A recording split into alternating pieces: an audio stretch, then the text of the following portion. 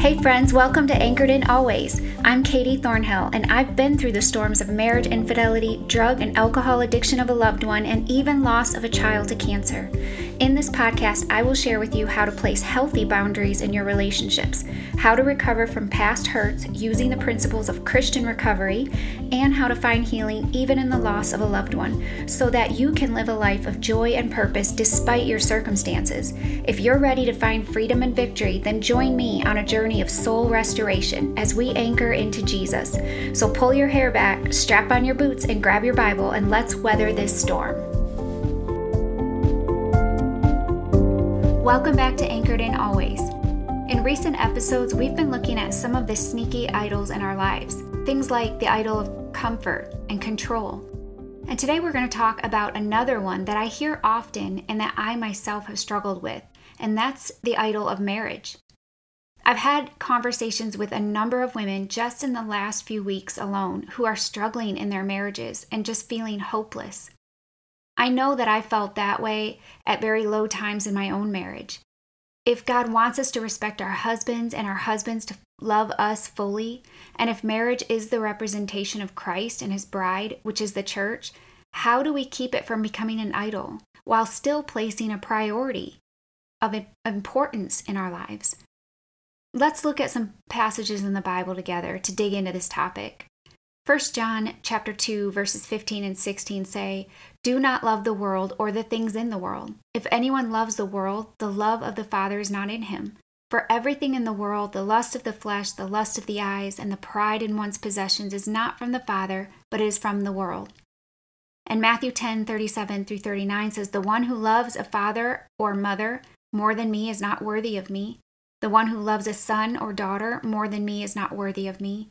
And whoever doesn't take up his cross and follow me is not worthy of me. Anyone who finds his life will lose it, and anyone who loses his life because of me will find it."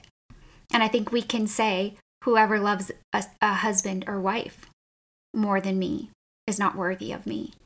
You know, it's not the issue of simply loving the world or delighting and enjoying it, or even being thankful for certain things. Rather, idolatry of it is more in loving the world or the things in it the way the world does, placing value and importance over the Lord and the kingdom of God. So even with our spouses, again, the issue isn't so much about loving our spouses, enjoying them, or being thankful for them, but more about how we go about doing that. Are we loving our spouse from a worldview or a biblical view? Are we placing them before our relationship with God? So what are some ways that we might know that we are placing our marriage or spouse as an idol in our life? Do you experience severe anxiety at the thought of losing your spouse or your marriage? Does it prevent you from growing in your faith, experiencing joy in the present, and doing the ministry or the work that God has called you to do in your home, your church, or the world? When we are in a place where we constantly think about and worry and hold so tightly to our spouse, this should be a warning flag that they are becoming our hope, what we look to for validation, purpose, and identity.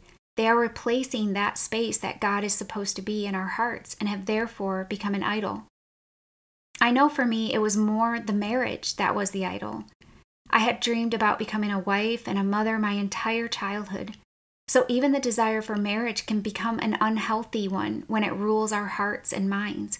When we believe it will satisfy the longing in our hearts for love that honestly only God can fill in our hearts.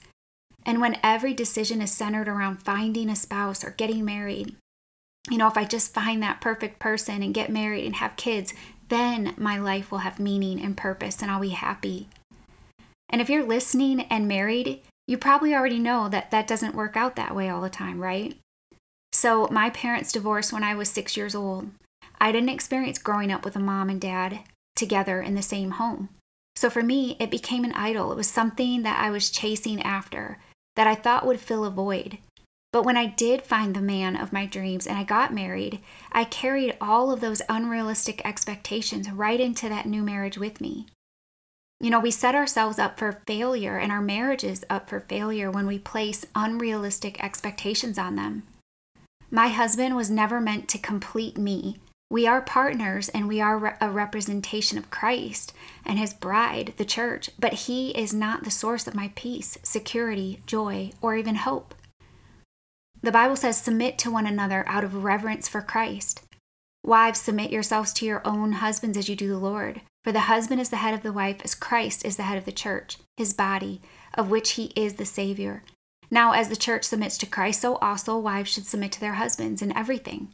Husbands, love your wives, just as Christ loved the church and gave himself up to make her holy, cleansing her by the washing with water through the word, and to present her to himself as a radiant church, without stain or wrinkle or any other blemish, but holy and blameless.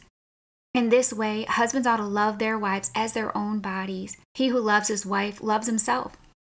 After all, no one ever hated their own body, but they feed and care for their body, just as Christ does the church. For we are members of his body. For this reason, a man will leave his father and mother and be united to his wife, and the two will become one flesh. This is a profound mystery, but I am talking about Christ and the church. However, each one of you must also love his wife as he loves himself, and the wife must respect her husband. Ephesians 5, verses 21 through 33. So God's intention for marriage goes beyond sharing our lives with someone. It reflects his love for the church, and it points us to our ultimate hope in Christ returning, to the gospel. When we are married, though, and expecting our spouses to fulfill us, we will be disappointed. Only God can love us unconditionally, know our deepest heart's desire better than we do, because he's the one that puts them there. Never sin against us and fulfill all of his promises to us. There is no way any spouse can do that. However, does that mean that we can't delight in our spouse? Absolutely not. But our goal should be that our affection and enjoyment within marriage deepens our love for Christ. Jesus needs to be over everything in our lives, including our marriages. Marriage is a way we can display the gospel to the world. We have a constant opportunity to extend grace to our spouse and show repentance. We have the opportunity to realize our shortcomings and place them in our Creator's hands where they can be redeemed instead of our spouses, freeing us truly to love them. So how do we line our marriage up so that it's under God? I think it's important to ask ourselves, are you neglecting time with God and his word? Do you take time with your spouse to read and pray together? When we don't spend time in God's word, we can easily begin to let the world define our marriage and what a good, fulfilling marriage should look like. So are you reading more secular marriage books than the Bible? Or watching talk shows or listening to podcasts on marriage from a worldly viewpoint rather than a biblical one? Because God created us. He's the one that designed marriage. So it would make sense to go to that source, the Creator, if we are truly seeking a healthy marriage the way that God designed it. For me personally, I spent most of our early marriage trying to shape and mold my husband into what I thought a perfect husband should be so that we could have what I thought would be a happy marriage. But it didn't work out that way.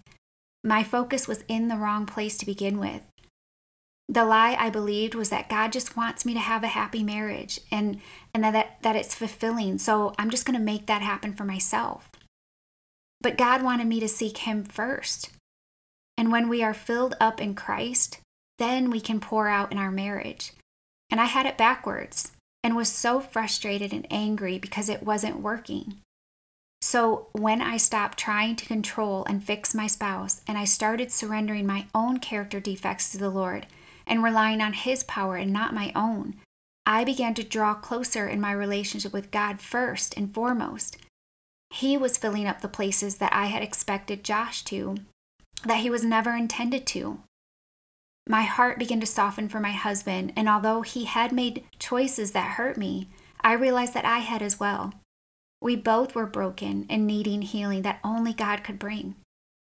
As we sought him more, our marriage began to heal and grow. I often have women ask me, after all that has happened in your marriage, did you ever trust your husband again? And I will tell you, I do trust him because I have fully forgiven him. I recognize my part in our marriage turmoil, and I've asked for forgiveness. And you know what? My hope is not in Josh. He may relapse. He will, in fact, let me down and hurt me, and I will to him as well. But because Jesus is my hope, not Josh, I know that it will be okay no matter what happens. So I choose to be present and grateful in today and find my hope in God. And I'm freed up to just truly enjoy my husband and our marriage for what it was intended to be all along. When we are in tune with the Spirit, we will better be in tune with our spouse. I think it's a sort of dance. Sometimes, he needs me to be his helpmate. Sometimes a cheerleader, sometimes a lover, and sometimes just a buddy. If we both get our most foundational security from our relationship with God, we will truly be able to just enjoy each other. And when either one of us is struggling, we can be an in-tune partner with them in confidence and peace, knowing that it is not our responsibility or even within our capacity to fix them. So then we can dance the dance that we were intended to and fill the spaces in each other's lives that we are supposed to, and let God fill the spaces that only He can. Let's pray. Dear Heavenly Father, God, I thank you that I don't have to be my husband's source of joy, security, and fulfillment, that we can come to you and you will fill that void that only you can in our lives. And when we seek you and walk in the Spirit, we are better able to enjoy the relationship that we were intended to with our spouses. God, I pray for the person listening today who is struggling in their marriage right now, who may feel hopeless, wondering if they will ever trust their partner or if they will ever find joy in their marriage. God, I pray that they would turn to you right now and seek you, God. And as you restore their heart and fill those broken places, that they will be able to dance the dance that they were intended to with their spouse and find joy in that relationship, having all of their needs met in you. It's in your precious name we pray. Amen. Hey friend, are you feeling stuck? Maybe in your relationship with God, yourself, or other people in your life?